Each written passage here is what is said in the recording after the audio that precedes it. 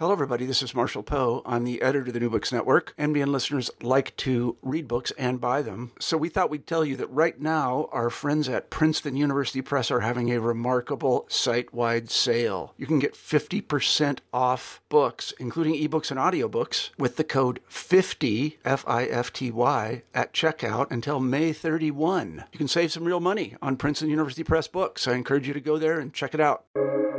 Welcome to the New Books Network.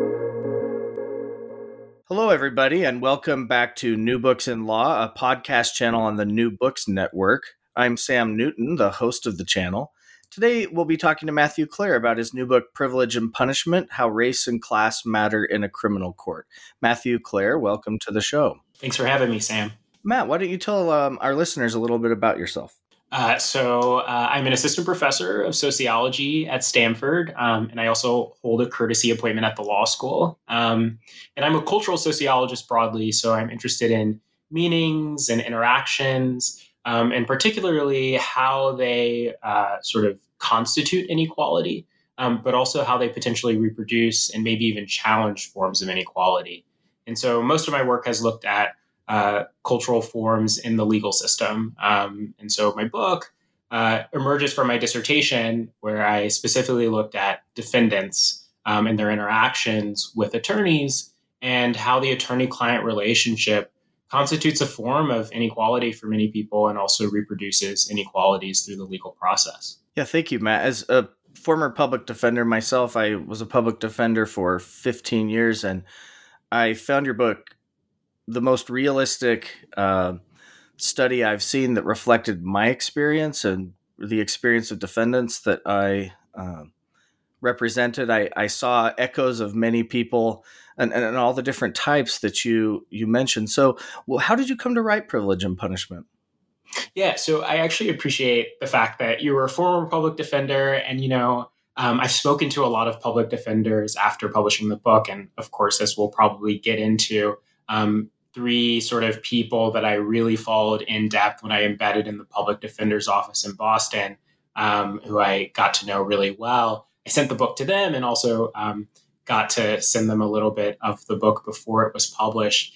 And what really sort of made me feel that I got things right was not only did they see themselves in it and it was accurate and reflected something that they understood, but it also helped them see what they were doing in a different and new light. So I appreciate that you also sort of got that from the book as well. But for me, I'm someone who actually does not have a JD. I'm not a lawyer. And so starting this project really emerged from my being, a Black person in the United States who I'm a millennial. I sort of started really having a lot of sort of forming who I was as a person sort of around 2012, around BLM, Black Lives Matter movement, starting with Trayvon Martin being killed by George Zimmerman. And I actually started graduate school in 2012. And in 2013, I went to a protest in Roxbury in the Boston area. And I just marched alongside other people who were similarly frustrated, confused, but also had a general sense of the inequality of the legal system, but seeing it so starkly in George Zimmerman's trial and his non-conviction of killing Trayvon Martin, and then witnessing multiple moments of course, police violence that really sort of started to become commonly portrayed in the media following Trayvon Martin's killing. And so this project really emerges from really my engagement and thinking with respect to the Black Lives Matter movement.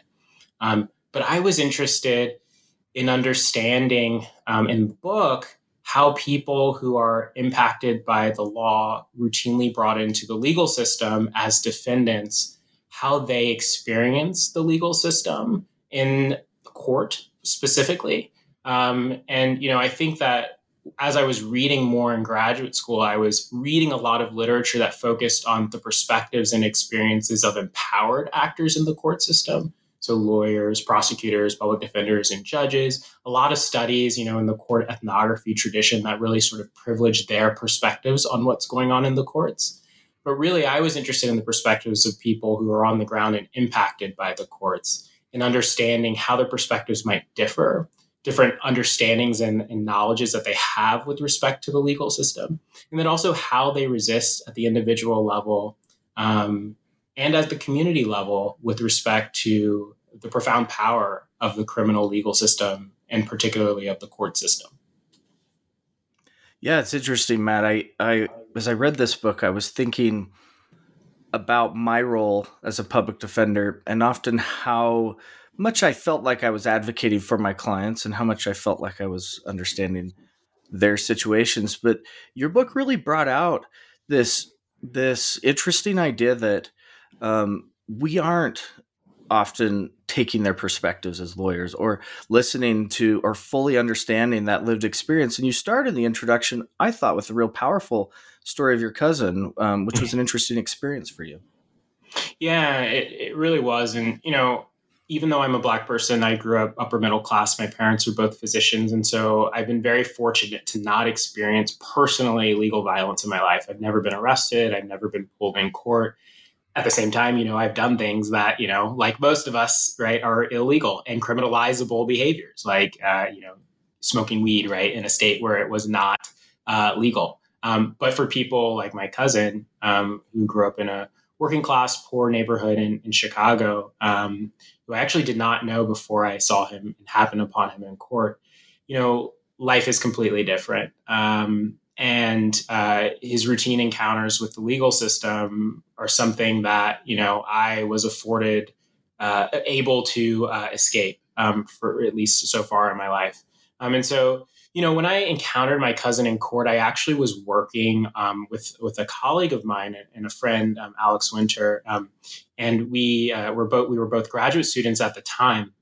And we were interviewing prosecutors, public defenders, and judges. And so, my first beginning of interacting with sort of the scholarly literature on the courts was to contribute to sort of that tradition of thinking about the court ethnography from the perspective of empowered people. And, that work, I think, is really important and powerful. And, we've published papers on these data.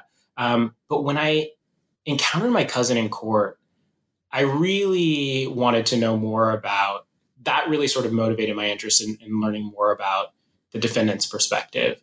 And unfortunately, as I mentioned in the preface of the book, my cousin passed from gun violence. So, I was never able to actually talk to him in any real depth about not just his experience in court, but his life generally.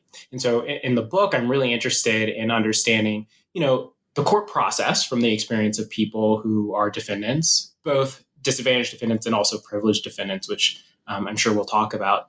But I'm also interested in understanding their everyday lives, how their perspectives come to be and why they ultimately diverge, as you were describing, from oftentimes the perspectives of their lawyers, right? So, in the book, before I bring us into the courts, I spend a lot of time in chapter 1 taking us through the lives, the backgrounds, the experiences, the families of the people who I got to know in the book. Yeah, and maybe before we jump into chapter 1, because I think this is something that kind of weaves throughout the book, well, really does. And you mention it as these principles of withdrawal. Withdrawal as resistance, withdrawal as resignation. This is on behalf of defendants. So defendants who are withdrawing from their, figuratively, I suppose, from their attorneys, either resisting or resigning to it. And then you also talk about this idea of delegation or these different experiences. And I'm wondering if you want to frame that before we jump into chapter 1, because I know you get into greater detail later in the book, but frame those concepts first before we jump into those topics. Yeah. Of course. So, I think those are the main sort of concepts that we can take away from the book. And so I'll sort of preface this by saying that, as a cultural sociologist, I think often cultural sociology tends to focus on sort of what, an individual actor is doing in isolation, of course, drawing on cultural norms and broader sort of cultural formations. But typically in the cultural sociology literature, there hasn't been much interaction with the relational sociology or relational theory literature, which tends to think about people as operating in relation to other people. And so much of what we do in our everyday lives as humans is anticipating, responding to, thinking about the possibilities of interaction with other people. And so these two sort of styles of interaction that I describe are relational. They are styles of interaction that are not just happening on the side of the defendant. So a defendant is not just withdrawing from their lawyer, but really the withdrawal relationship is both the defendant and the attorney falling apart and pulling themselves apart in the relationship and withdrawing from one another. And of course, as a public defender or a former public defender, there's actually a formal term, right? At least from the perspective of lawyers, where you can withdraw from defending your client, right? Right.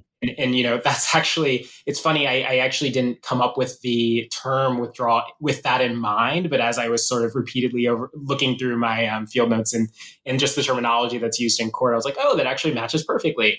But it's happening on both sides, right? They're withdrawing from the relationship. Whereas delegation, it's a mutual sort of relationship as well, and it's a coming together in the relationship. And from the perspective of the defendant who's in a relationship of delegation, here, it's an understanding and recognition of inexperience rather, with the law. And then therefore a desire to completely basically give a lot of leeway and power to the lawyer and defer ultimately to the lawyer with respect to decision making. I mean, we can talk about the reasons why those things are different and why it tends to be, in my data, more common for poor working class people of color to be in relationships of withdrawal than working class white people and middle class people being in relationships of delegation. There are reasons for that. But I could talk more about that now, or maybe I'll wait a little bit later to. Because I think you walk through it in each chapter. You kind of, each chapter deals with some aspect of this. So I think you framed it wonderfully. So, in chapter 1, and you mentioned this already, you talk about the paths that lead one to be a defendant. And you really start by contrasting the stories of Tim and Ryan. You don't necessarily have to retell those, but who have two totally different experiences in the criminal justice system. Yeah. So Tim, he's a Black man. He grew up in a majority Black neighborhood in Boston. And, he is sort of the typical kind of defendant that we tend to think of in the media and the public imagination, right? Someone who's poor, who's struggling with drug addiction, who has a life or a childhood and adolescence of various forms of disadvantages, inequality, structural racism, and various vicarious forms of injustice too, just from the people that he was around in the community and the police surveillance in the community that he lived in. And then I contrast his case with Ryan, who I refer to and sort of give the reader sort of a beginning of insight into what I refer to as the privileged defendant, which we can think of as an oxymoron, right? How can you be privileged and a defendant? Yeah. But I sort of frame the book in sort of this moment of what I refer to as the rise of mass criminalization. So over the last 40 years, our carceral state has grown a lot, as people know. We tend to refer to it as mass incarceration, but I use the term mass criminalization because it's not just that we've increased our carceral system, but we've also increased sort of lower level forms of engagement with the criminal legal system, from arrest, even before arrest, stop and frisk, police stops, to probation and things like that, right? So we have, in the United States, in any given year, we have 17 million court cases in state courts.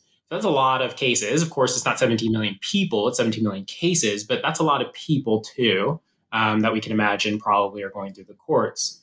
And so this has impacted not just the targets of the system, poor people, and Black people in particular, and Latinx people and Indigenous people, but it's also affected, and we can see this in incarceration rates. It's also, in fact, affected people who have college educations and who are white. Their rates of involvement in the system are slightly higher than they have been historically. And so I was interested in thinking about how does the experience of so-called privileged defendants differ from those of disadvantaged defendants? Because I think in the book, I show and argue that really gives us a better sense of inequality. of the profound nature of inequality and the gravity of the difference. And so when I introduced Ryan in the beginning of chapter 1, here I'm trying to give people an understanding of how privileged people get into the system in the first place. Because we might expect that, of course, a lot of disadvantaged people are going to get into the system, not just because they're engaged in criminalized behaviors, because I show privileged people are too, but because of police surveillance, right? Their lack of access to private space and things like that I talk about in chapter 1.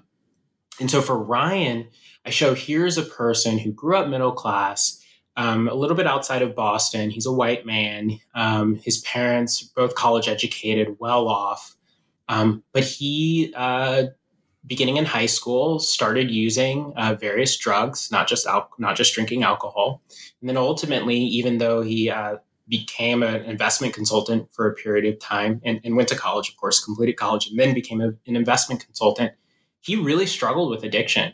And that ultimately resulted in various instances of being engaged with the criminal legal system. And so part of chapter 1 is not just to show sort of the divergent paths to the court system, but also to really encourage scholars not to just constantly sort of look to poor Black neighborhoods and think, look at all of this sort of like social disorganization that's going on in these neighborhoods. Really, actually, if we're really looking and caring about sort of various forms of harms and criminalizable behaviors, they exist in pockets of affluence as well, and are often sort of encouraged within these pockets of affluence too. Drinking, drug use, addiction. The difference is how we treat them differently on average. Is really the difference between what's happening in many disadvantaged communities and privileged communities. Yeah, and one thing that you note really, I thought, powerfully in chapter 1 was this idea of how it's perceived or perception as well as important. And maybe I'll start with this. Disadvantaged people, you say, kind of amid the tragedies of their lives, abuse, the neglect, CPS involvement, poor school performance, or negative involvement with teachers. One idea remains fairly constant, which is alienation. Yeah, and that's common across, right? Across both. Right. So this broader sense of social alienation. And it looks different for disadvantaged people than for privileged people. There is a lot of social alienation within families, really often for privileged people, whereas disadvantaged people tend to be social alienation from teachers, from broader norms, right, of middle class society and expectations of jobs and sort of high status positions that you should go into. But still, this all sort of constituted what I refer to and what sociologists and social scientists have variously talked about in different ways. Really from Durkheim and even Weber, various ways of thinking about sort of rupture or separation from society. But this is a broader sort of form or feeling of alienation that exists in the lives of these people, and it is what often explains why they need and feel the need to engage in various criminalized behaviors, either to cope with frustrations with family or friend, lack of sort of ties with teachers and sort of empowered authorities who they feel alienated from, or as a way to sort of have pleasurable diversions, right, from the alienation that they feel in life. And so engaging with peers in ways that result in them using drugs and things like that to try to get away from a life where they feel alienated from the rest of the society. And so this is really sort of a profound story of, I think, what happens across socioeconomic strata often in the lives of adolescents. And, what helps people get out of that is having sort of pro-social and positive coping behaviors rather than sort of negative sort of coping behaviors that can be harmful. Drug use, of course, can be harmful, but not always. Sometimes drug use, if it's done in a way where you're not dependent upon it, can be okay. But really, it becomes harmful when police and other punitive authorities start to identify you as a person who is problematic. And then you have engagement with the criminal legal system, which then sort of leads to a repeated cycle of a problematic behavior. Yeah. Um, it's reminding me, and I don't know if you know the sociologist Victor Rios, but Yeah. Rios's experience himself as a former gang member, one time being beaten by the police for stealing a car to live in because he and his friend had no place to live, versus a police officer that took him at a different stage of his life out, I think, to breakfast and said, "Hey, what are you doing? Like, you could really be somebody." And he said that positive encounter, that second one, helped motivate him to become a sociologist and, move forward in his life. But Exactly. And what we see in chapter 1 here reflects that exactly. It's for a lot of the privileged people in the study, they have far fewer arrest experiences than the disadvantaged people in the study, even though they're engaging in a lot of the same behavior, both drug dealing and using, across socioeconomic strata. And so, you know, what the difference is that police and other empowered authorities are often giving privileged people second chances. They, just like the privileged people themselves who are engaging in these behaviors, these empowered authorities also view these behaviors as maybe pleasurable diversions, right? And, youthful sort of mistakes, rather than the way that they view what's happening, view people who engage in these same behaviors who are disadvantaged as, this is something where I'm not going to give you a second chance. This is inexcusable behavior. This is really a reflection of something inherent to your character or your community that's problematic, and that should be policed. And so the difference there that we see is not just police, but also, parents trying to, in various ways, protect their children from sort of the negative implications of their behavior that happens among the privileged, that disadvantaged parents are unable to provide simply because of a lack of access to financial resources, and the like.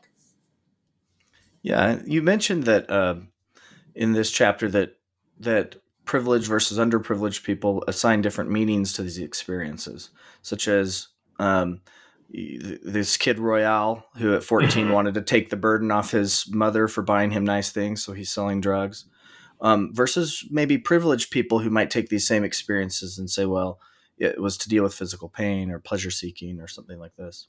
Yeah, I think Royale versus Amanda, for example, I think is a great sort of contrast here. So, as you mentioned, Royale, grew up working class. It was just him and his mom.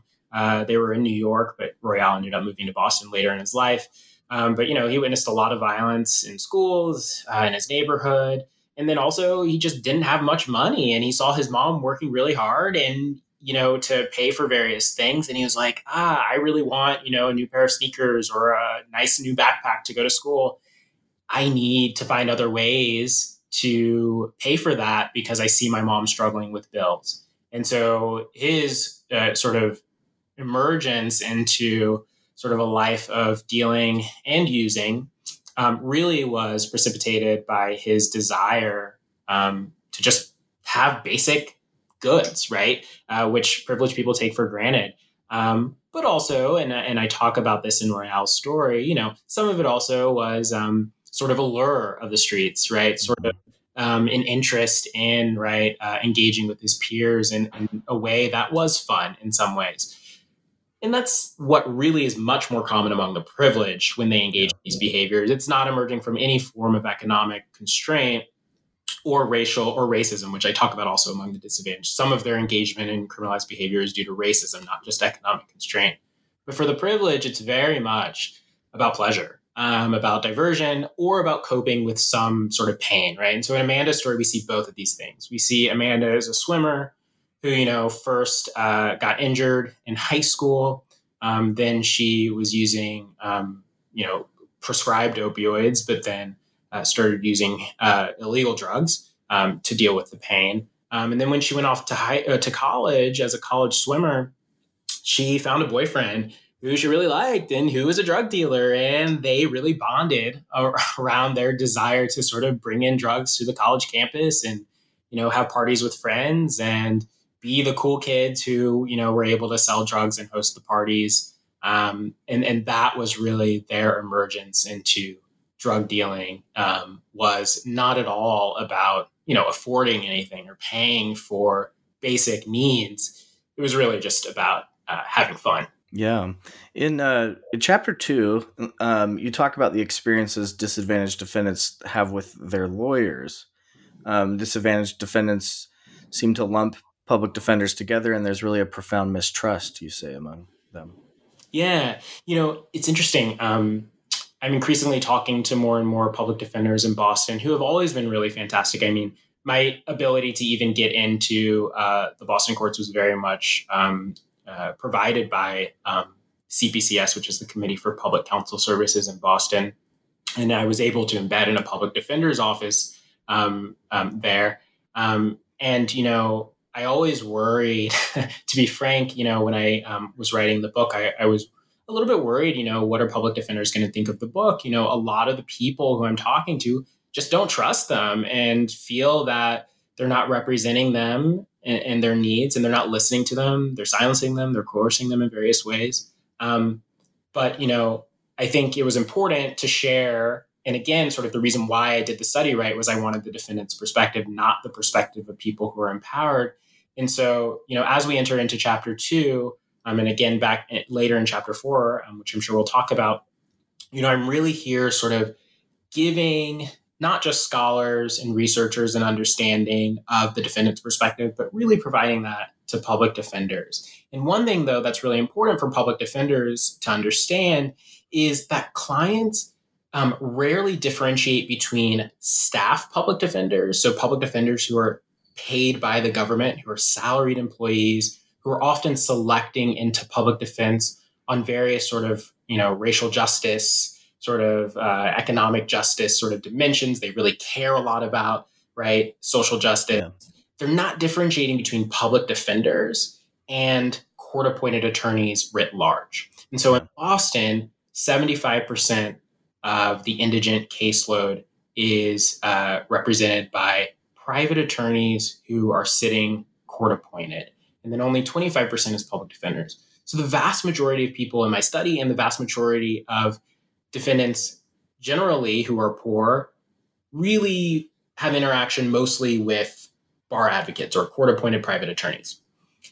And as I talk about in chapter 4, often public defenders and bar advocates can be different in many ways. And part of this has to do with their training and the like. But so, the profound mistrust that I found is often characterized as mistrust of public defenders, but really it's mistrust of the broader indigent defense system. And this mistrust arises from various roots. Part of it has to do with experiences that disadvantaged people have in their communities, right? The policing and surveillance that they have had in their communities, the narratives happening in their communities of family and friends and neighbors who have been in the system and who have negative feelings about the system carry into these individual level interactions with lawyers for a lot of disadvantaged defendants.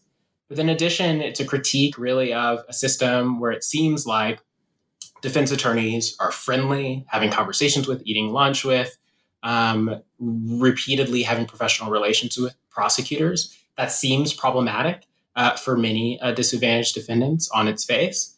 But then also they feel like public defenders also don't really have many resources. They seem to have a high caseload. They seem to be in court for many clients rather than coming in court for just one client at a time, right? Which they see private attorneys who are not sitting court appointed doing. And then also there's a cultural distance and experiences of direct discrimination from some public defenders who, maybe stereotype poor Black defendants in particular, sort of are, quick and rush conversations and don't seem to actually really deeply care or want to listen to their clients. Yeah, this I don't think you've been a public defender for long if you haven't heard most of these complaints from the defendants. They often they will tell you, and you mentioned this in the book, not only will they tell you, they'll tell the court, right? Mm-hmm. And that and this of course comes up later, but that nobody tends to treat these complaints with respect. And you give the example of Tanya and Molly, but of Molly was saying, don't violate probation. You've got to obey these rules, et cetera, et cetera. Tanya's wanting to talk about the squalid conditions in the safe house where she was staying. And it's like we're in inhabiting two different worlds and not looking and talking to each other. Yeah, exactly. It was amazing. So Tanya is a poor woman who's part white, part Native American. And Tanya, someone who I really got to know well. And, for Tanya, her lawyer didn't quite understand so many of the things that was going on in her life, and also the things that just mattered to Tanya, right? That didn't matter from the attorney's perspective because they weren't legal issues, right? So her issues, right, with her sober house were issues of, from Molly's perspective, who was her lawyer, of you just need to comply and stay in the sober house. But for Tanya, it was like, okay, but this sober house is overrun with mice. The air conditioner's not working. Also, the people who run the sober house, which later, and I actually don't talk about this in the book, but it's in my field notes, I just couldn't make it. But later on, it turns out that this sober house was privately run, and it was intentionally trying to kick women out by basically, at least from Tanya's knowledge, she was saying that they were cheating or changing the urine tests to make it look like they were violating by using drugs, so that they could justify kicking the women out of the sober house, so that they could flip the sober house into a more profitable one for men. And so, those things are things where it's difficult, first of all, for a disadvantaged person to be taken seriously when they make these claims, right?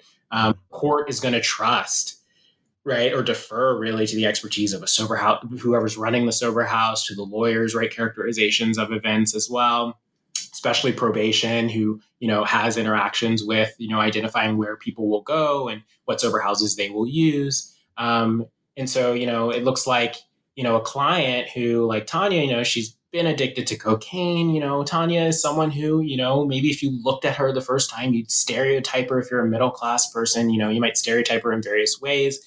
She's not someone who, necessarily maybe is able to present herself in a way that she's taken credible by middle-class empowered authorities. And so for someone like Tanya to say, hey, it's overrun with mouse. Hey, it's an air conditioning issue. Hey, they're really sort of cheating us on these urine tests. That's not taken seriously. And so her lawyer recognizes this, right? And that's part of the problem is defense attorneys often recognize the lack of credibility that their clients have and have to really choose, what am I going to fight for and what's worth the fight? And so from her lawyer's perspective, we see in Tanya and Molly's story, it's like, hey, probation is actually a pretty good deal. If you just comply and just stay in this house, for the next year or so, you will be fine. But Tanya's like, look, I am trying to live a life, right? And is really frustrated by the inability of her lawyer to help her, and also the inability of her lawyer to even help her figure out this sort of more civil legal aspect of the case, right?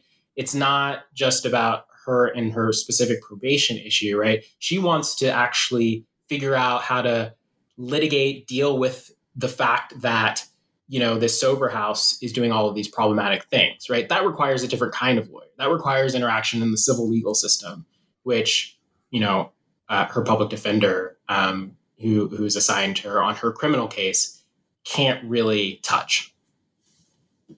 Yeah. One of the things you talk about is resistance, this struggle over legal expertise, about who should guide the proceeding, and that defendants may come with experiential over professional knowledge. What do you have to say about that? Yeah. One thing that I hope people take away, and I think, increasingly as I talk to different lawyers about this idea, is there is increasingly, I think, a recognition that, even though disadvantaged clients' own cultivated legal expertise, as I refer to it, often does not align with court norms, right? So, for example, a disadvantaged defendant's understanding of what constitutes, reasonable suspicion for a stop or probable cause to ultimately make an arrest, right? And then they want to sort of file various motions to dismiss or suppress evidence on this basis, even though maybe a defense attorney recognizes and feels that, a judge isn't going to buy it. A judge is pretty much going to just defer to sort of a police characterizations of events, right? increasingly there's an understanding that maybe actually we should, and I hope this book helps to move us in this direction, actually think differently about court norms and sort of basic common deference to police in characterization of events, and really sort of listen to the cultivated expertise of disadvantaged defendants who have routine interactions with not just specific police officers, but policing as an institution within their communities to understand really the profound constitutional problems of the way that policing is operating in Black communities in particular, and in poor communities and Latinx communities as well.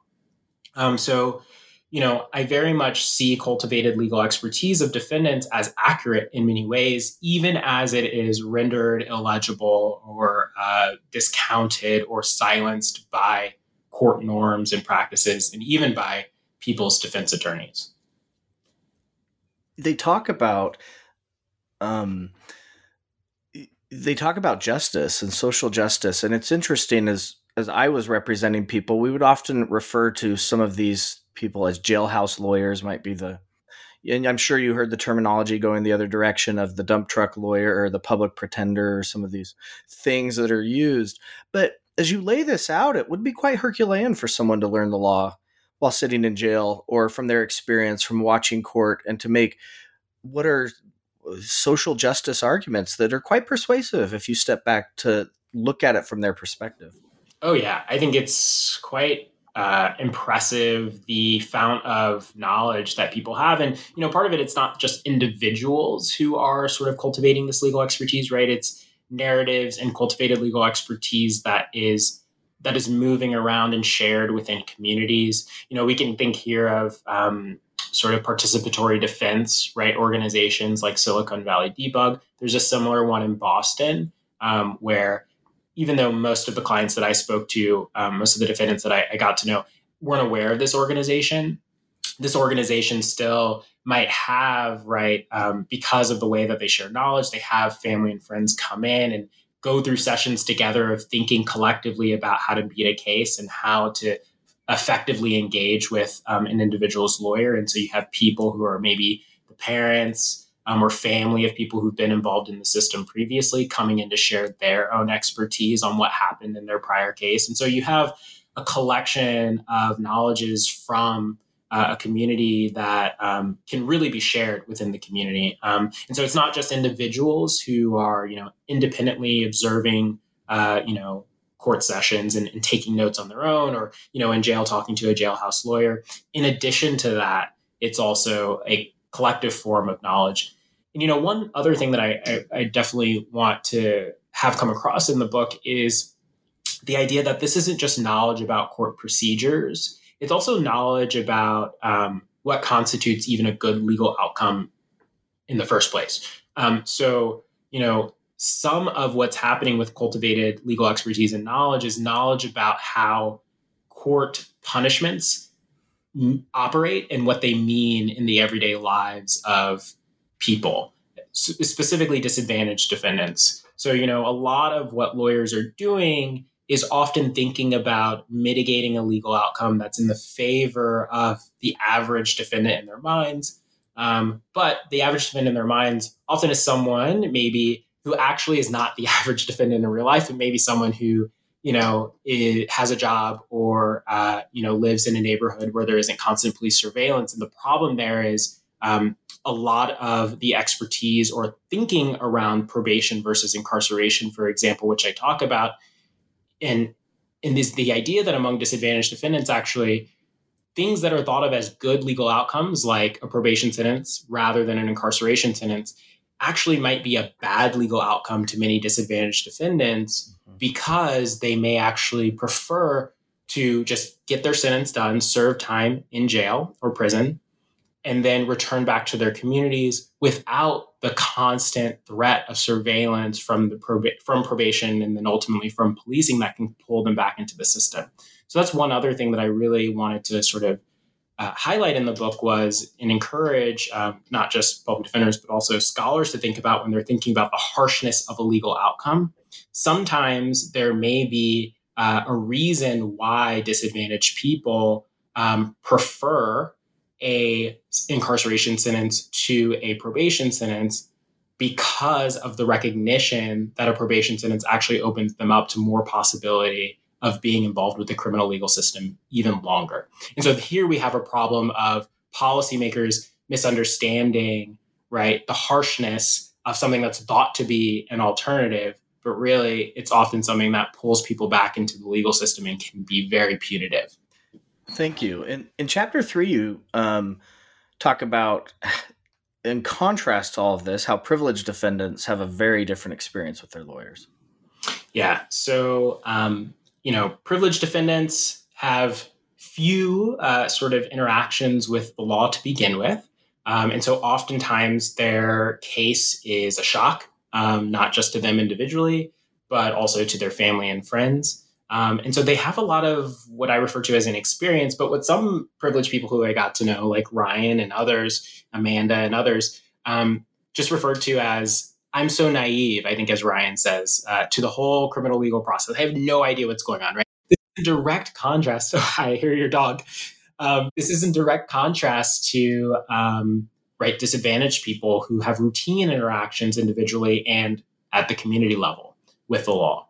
And so what we see here is actually a profound lack of knowledge. There's a lack of expertise about how the law works. And so they're much more willing than to delegate expertise to a legal authority, such as their lawyer, to give them advice. And part of this is not just because they're inexperienced, but also because they have more reason to trust their defense attorneys.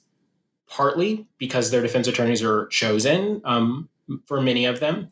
They can hire them because they might have financial resources, or even if they don't, they might have social ties like an aunt who can serve as a lawyer, or a family friend in the neighborhood who can serve as a lawyer.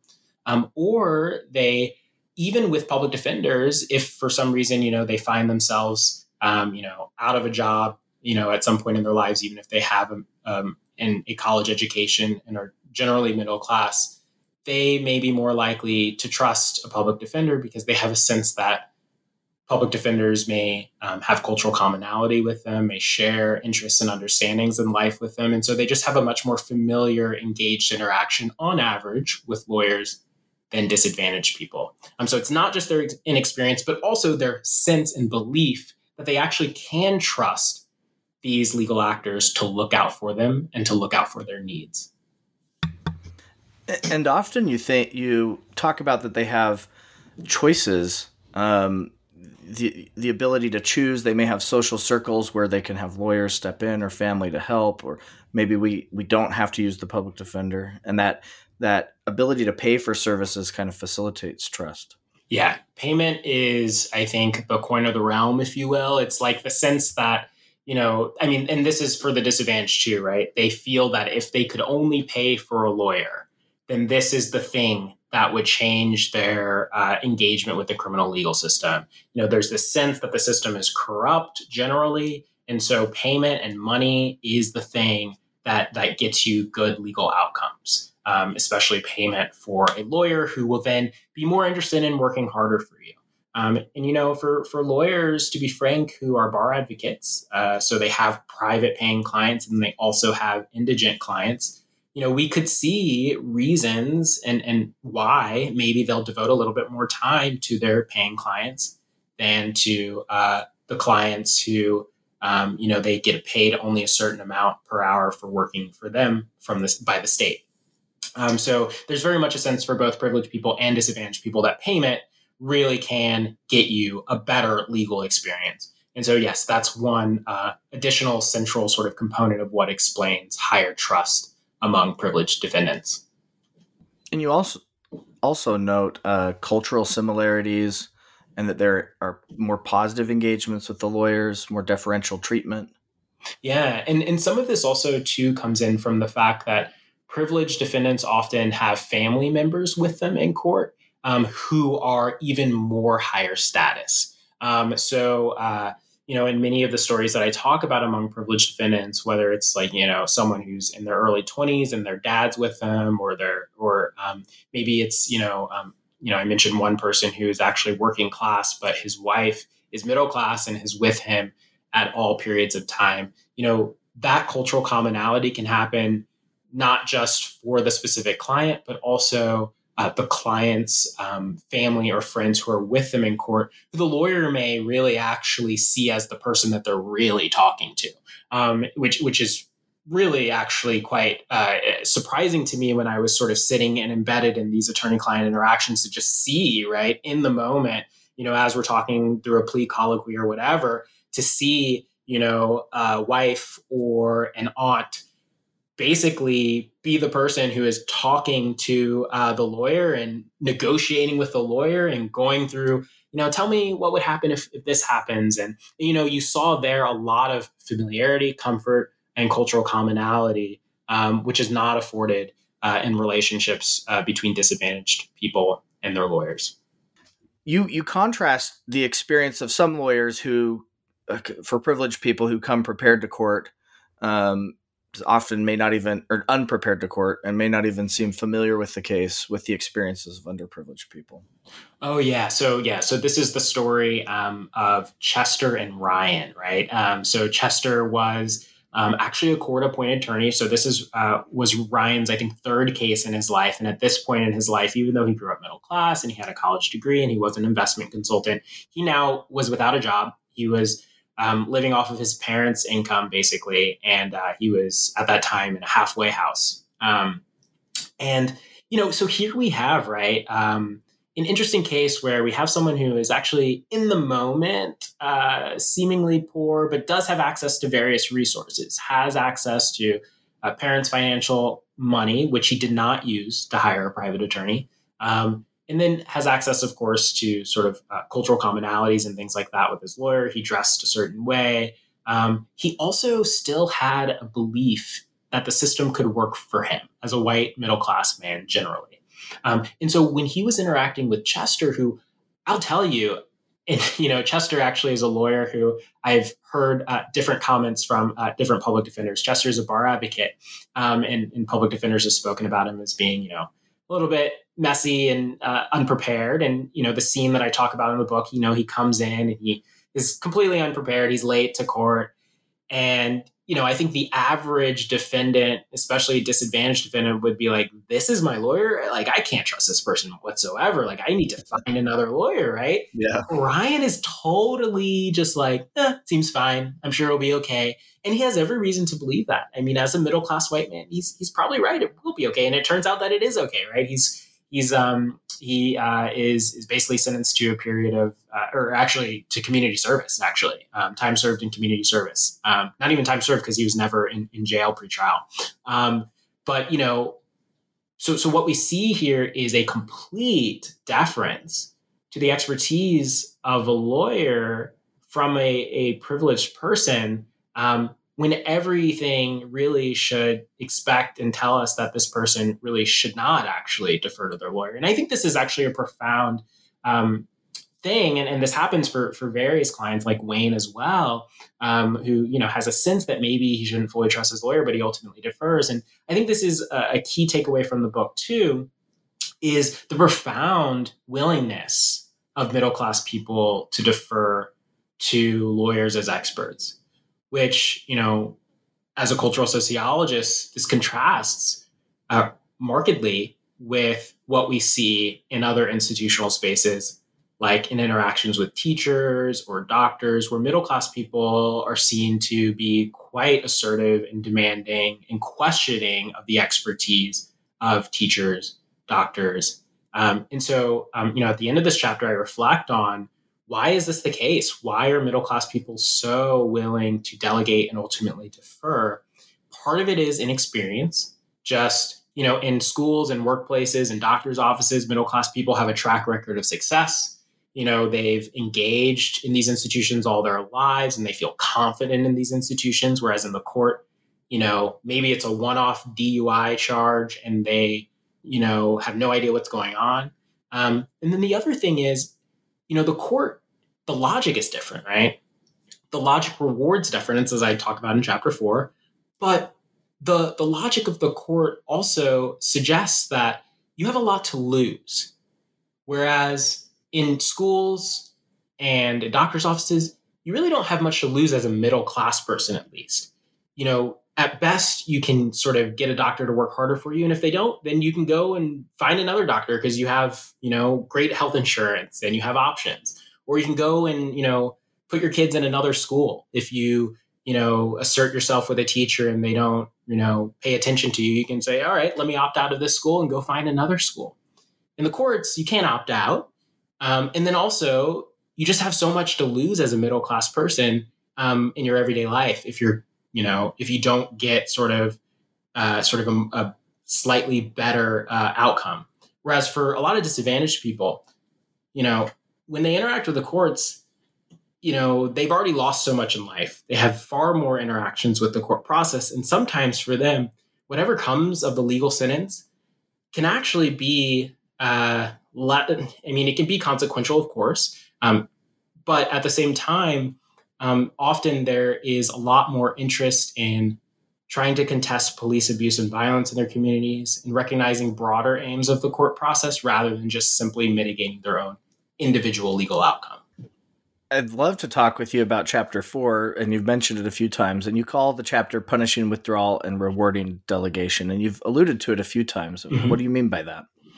Yeah, so the institutional norms of the court as sort of filtered through the attorney-client relationship punish attorney-client styles of withdrawal, like the ones among disadvantaged defendants, and then reward styles of delegation, like the ones among privileged defendants. And so in the chapter here, I really give a little bit more insight on the attorney side of the relationship. And I focus on I did 2 in-depth interviews with each of the 3 public defenders who I had embedded with, Tom, Sybil, and Selena.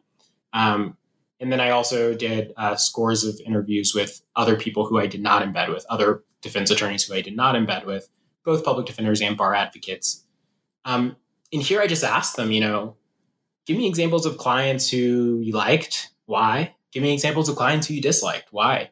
And a lot of it had to do with what I had been theorizing with respect to withdrawal versus delegation. The types of clients, the types of situations they had with those clients very much were, clients they didn't like or disliked and didn't get along with were much more in the withdrawal into resistance or resignation category. And then the ones that they really liked were delegating to them. And there were rewards from delegating, such as, defense attorneys saying, hey, I'd be happy to help you seal your case later on. Just give me a call. Let's try to figure out how to change where your probation, which courthouse you have to, go to report to probation. Let me try to get you some mental health services, things like that. Things that were afforded to people who delegated, but were not afforded to in conversations that did not happen with clients who withdrew. And as I read your book, I thought of an experience of mine, which was I represented a Mexican-American defendant on a death penalty case. And he had been represented by 4 public defenders who were white. And when I talked to them about the client, they said, he's going to be the most difficult client you've ever represented. He's difficult, hard to work with, combative. And I met him and he said, are you going to be like every other lawyer I've ever had who doesn't listen to me, doesn't care about what is happening in my life? And I learned I'm a white person. And so I learned in representing him that I had to gain some trust. And I remember one moment that was a tipping point, I think. I went to visit his family and I knocked on the door and nobody answered. And I went to the gate and I knocked and I heard a party kind of going on in the back, and I knocked and somebody opened the gate kind of slightly and said, who are you? And I said, are you a cop? I think he said something like that. And I said, I'm Floyd's attorney. And they said, oh, Floyd's attorney, come on back. And as we ate chili relleno together, as we talked about Floyd, and I kind of crossed a bit of a cultural barrier, I don't think I ever lost my client's trust after that. And I think that's in your conclusion, you have some takeaways and some suggestions, which I think this story at least came to my mind as I was reading this book as what maybe some of the things that you're looking for. Yeah, I really like that story. Thank you for sharing it. And I love that you said sort of there was this moment when things went in a different direction, right? And I think that very much encapsulates one sort of main thing that I want people to understand from the book is, it's really about these, at the individual level, these moments that can really sort of build toward trust, and then moments that can really build toward distrust. And in the conclusion of the book, I talk about how this happens very early on, right? Very early on, clients are looking at, assessing their lawyers, trying to see, is this a person who I can really trust with a very meaningful and important moment in my life? And someone who I can really share all the intimate details of my life with, right? The attorney-client relationship is so strange. How many relationships do we have where you literally know nothing about another person, right? But you meet them and now you have to share like all of the intimate details of your life, maybe crimes that you committed, right?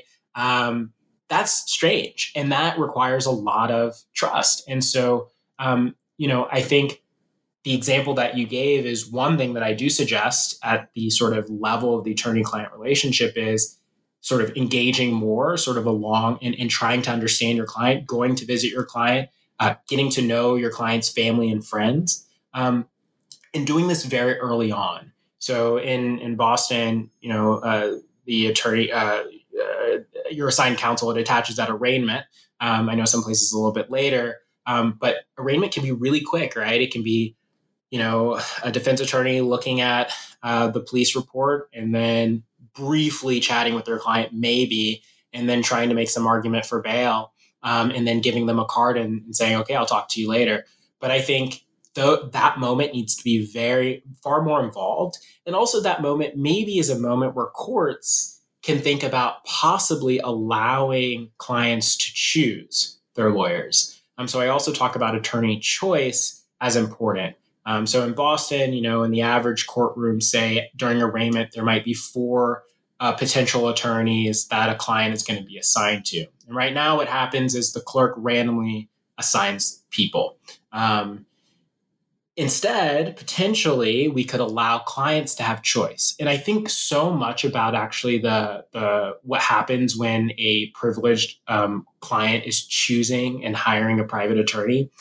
Yes, it's about payment, and there's a sense that payment is protective and it allows you to have an insurance policy. You can opt out of the relationship, pay someone else. But also, there are instances where I talk about, especially in Amanda's case, for example, where a lot of the times this is actually about just feeling that you are in control of your life and you being able to select an attorney rather than an attorney being assigned to you helps you feel like you are able to be in control of your life. So I think those things matter in the dynamics of the attorney-client relationship itself. But I also talk about in the conclusion sort of 2 other levels of change that I think should happen that I'd be happy to talk about, but I'm curious what your next question is before I get. Yeah, go ahead and you can talk about those too, and then we can conclude. Okay, so I think beyond sort of what's happening at the attorney-client relationship, one thing that I talk about in sort of theorizing the attorney-client relationship is the fact that the relationship is embedded in broader relationships and in broader institutions, right?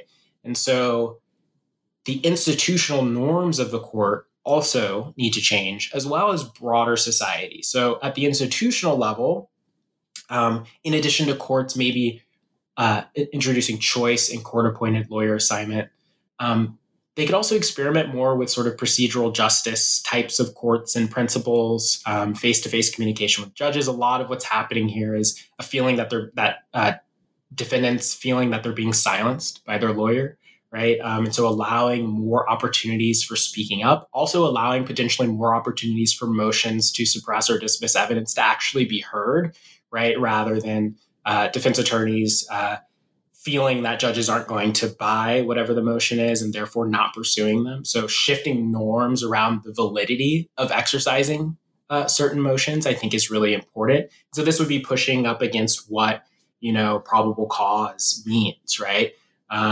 This would be pushing up against what police bias means in a community, right? What does it mean for a police officer to be biased, right? Can we think about moving beyond sort of individual level police bias to policing as an organization in a neighborhood being systematically biased? and bringing motions on those grounds more commonly. And then at the societal level, I think broadly just thinking about removing the criminal courts from the business of adjudicating various sort of criminalized behaviors, I think is a general way that we need to move forward.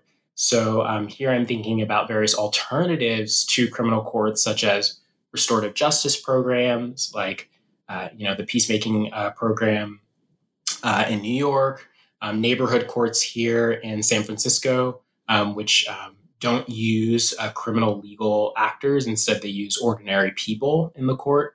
And then also just sort of moving toward a world where these criminalized behaviors are less likely to begin with. So what does it mean to reduce the various harms and social problems that bring people into the court in the first place? It means investing in better education, right? A lot of the alienation that I talk about in chapter 1 emerges from teachers who just aren't that great with their students. It emerges from communities that are facing and dealing with poverty and violence. And so reducing the harm here would mean investing in social services, various forms of education and support, violence interruption programs, and the like. Various institutions and community level organizational capacities that have not been invested in the same way that we've invested in courts over the past 40 years. Well, thank you, Matt. We've taken up quite a bit of your time. What project are you working on now? Yeah, so, COVID pending. I'm working on one project where I'm looking at courts in Santa Clara County here in the Bay Area. So it's a comparative ethnographic project. And then another project that I actually started last year, and it's a longitudinal study where I'm looking at legal socialization. So in chapter 4 of the book, I talked in detail with Selena, Sybil, and Tom about why did they even want to become lawyers in the first place? And then how do they feel about being public defenders, right? Like, how did it differ from what they thought being a lawyer would be like? And so in this study, me and my research assistants, we've done a first wave of interviews with people who are very serious about applying to law school. We did that last year. And so we're going to follow them this year after they finish their 1L year, follow them again and interview them in their 3L year, and then later after they've finished law school. And we're asking them questions about what were their motivations to go to law school. And then we want to see how that changes over the time, how the legal socialization process from law school, but also as they enter into their careers, modifies, changes their motivations and the possibilities that they think the law could afford for bringing about social justice. Well, as someone who teaches law students, I will definitely look that up. It sounds like a wonderfully interesting project. Well, thank you so much for being on the show today. I really appreciate it. Yeah, thanks so much for having me.